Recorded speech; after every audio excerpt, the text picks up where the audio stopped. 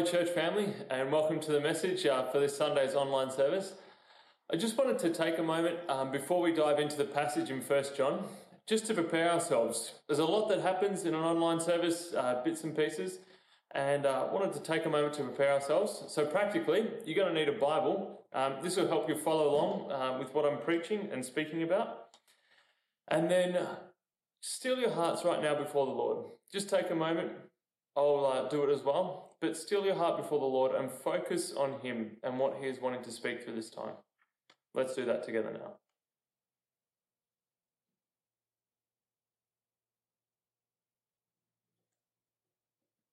All right.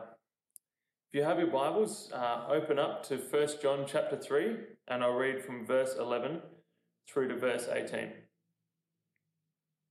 For this is the message that you have heard from the beginning, that we should love one another. We should not be like Cain, who was of the evil one and murdered his brother. And why did he murder him? Because his own deeds were evil and his brother's righteous. Do not be surprised, brothers, that the world hates you. We know that we have passed out of death into life because we love the brothers. Whoever does not love abides in death. Everyone who hates his brother is a murderer. And you know that no murderer has eternal life abiding in him. By this we know love, that He laid down His life for us, and we ought to lay down our lives for the brothers. But if anyone has the world's goods and sees his brother in need, yet closes his heart against him, how does God's love abide in him? Little children, let us not love in word or talk, but in deed and in truth. You see, at the opening of this section, John starts by writing that we've had this message from the beginning, and this is it, that we should love one another. And you think about it, we've had that message from the beginning as well, that we should love one another. We learnt it from Sunday school, from the earliest days of faith. We know that message that we are to love one another. You can even ask some of the children here in church, if you don't have a child, or you can ask your own child, but ask them, should we love, one another? I'm sure you're going to get an answer back. Absolutely we should. We've had this message from the beginning that we should love one another. But then what John goes on to do is he unpacks it. And you see as he unpacks this, there's this two sort of lives that start to emerge, or two sorts of ways of living. And one is characterized by things that John describes as hate, death, evil deeds, the evil one. An example he uses is Cain here. And on the other side, you have love, eternal life, righteous deeds. You have Christ here. And similar things, the laying down of life as well is on this side. And there's this contrast between these two lives. And you might think naturally, oh yes, I'm the loving, the Christ, the laying down life. I'm not the murdering, hating, unrighteous person like Cain was with Satan on that side. You might absolutely not think that. But let's have a closer look at John's words here and heed his warning. Going now to verse 12, he writes this: we should not be like Cain, who was of the evil one. I just want to stop right there, mid-verse. We should not be like Cain, who is of the evil one. Let me take out a small part. We should not be of the evil one. We should not be like Cain, who was of the evil one. But we should not be like the evil one, full stop. Did you realize that or ever consider that? That as a believer, you can live a life that is of the evil one. John here, he's writing to believers. In fact, just a bit earlier at the start of chapter 3, he said, we should be called children of God, and so we are. And then a few verses later, he's saying to those same children of God, you should not be of the evil one. That seems very conflicting and contrasting, but we'll unpack how that can work.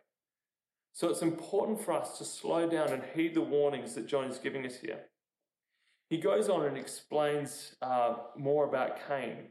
And he says, you know what? He had these unrighteous deeds. And his brother had these righteous deeds. He was doing evil things. His brother was doing good things. And because of that, he murdered his brother Abel. These unrighteous deeds contrasted against these righteous deeds led to murder and to hate. You might think, man, I'm no murderer. But again, let's hold our lives up against the scripture.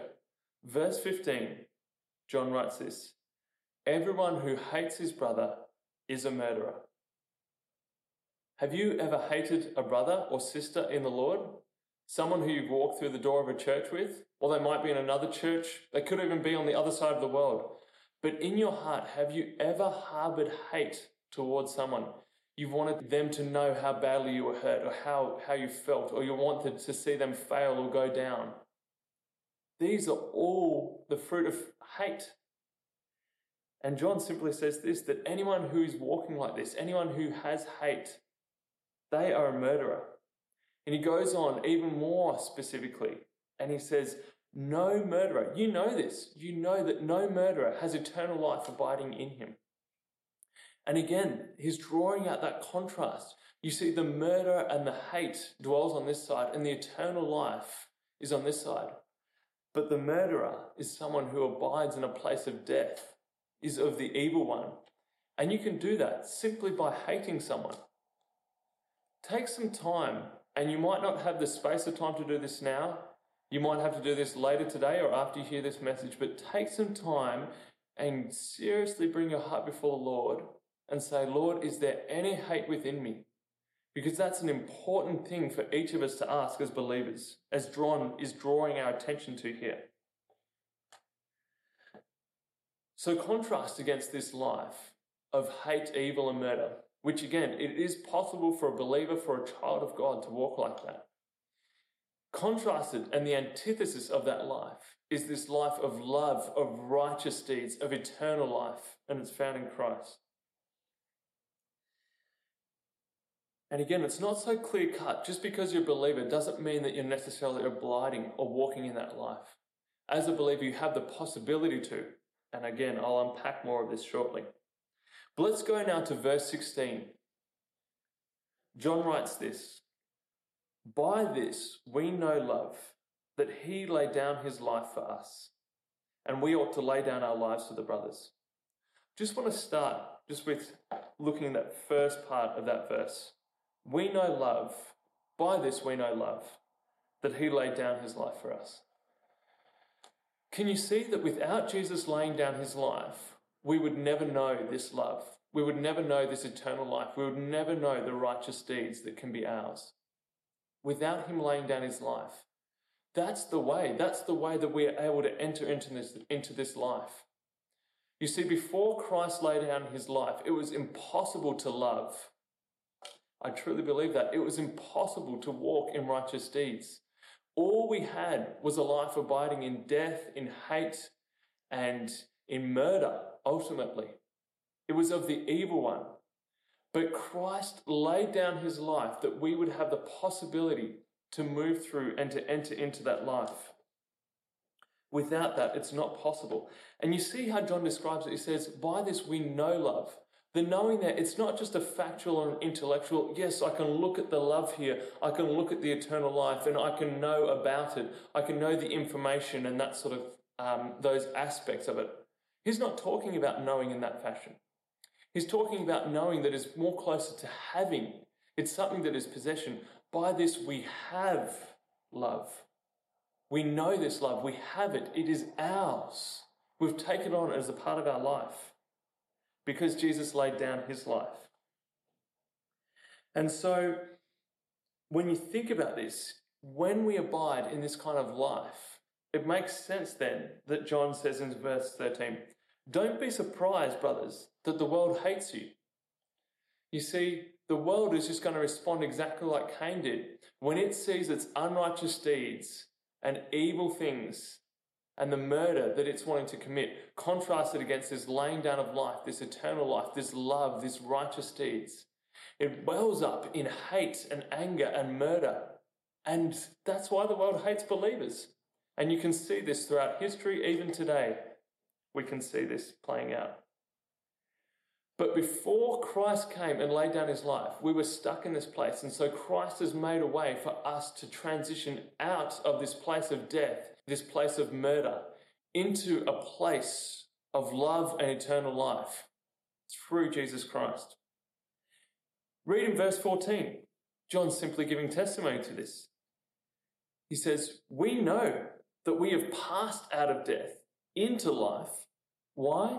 Because we love the brothers. He's seeing the fruit there, the fruit of the life, eternal life in Christ, expressed through love of his brothers. And that's how he knows. And again, it's a knowing. He knows it because it's his experience. But this is the question. How do you pass out of that death, that hate, that murder? Because even as believers, we have the possibility, when we believe, we have the possibility to walk in a life of love and righteous deeds, but not necessarily the reality if we do not pass through and enter into it. How do we pass through then? I'm going to show you some of the words of Christ that give us a great picture into how we pass through. This is from Mark chapter 8. And I'll read verse 34 and verse 35. The Lord says this, "If anyone would come after me, let him deny himself and take up his cross and follow me. For whoever would save his life will lose it, but whoever loses his life for my sake and the gospel's will save it." You see that Christ is wanting people to come after him, but he says the only way you can come after me and come to this place of eternal life, of abiding in love and righteous deeds, of laying down your own life, you've got to do that. You've got to lay down your life in order to do that. Just as I've laid down my life, you've got to lay down your own life.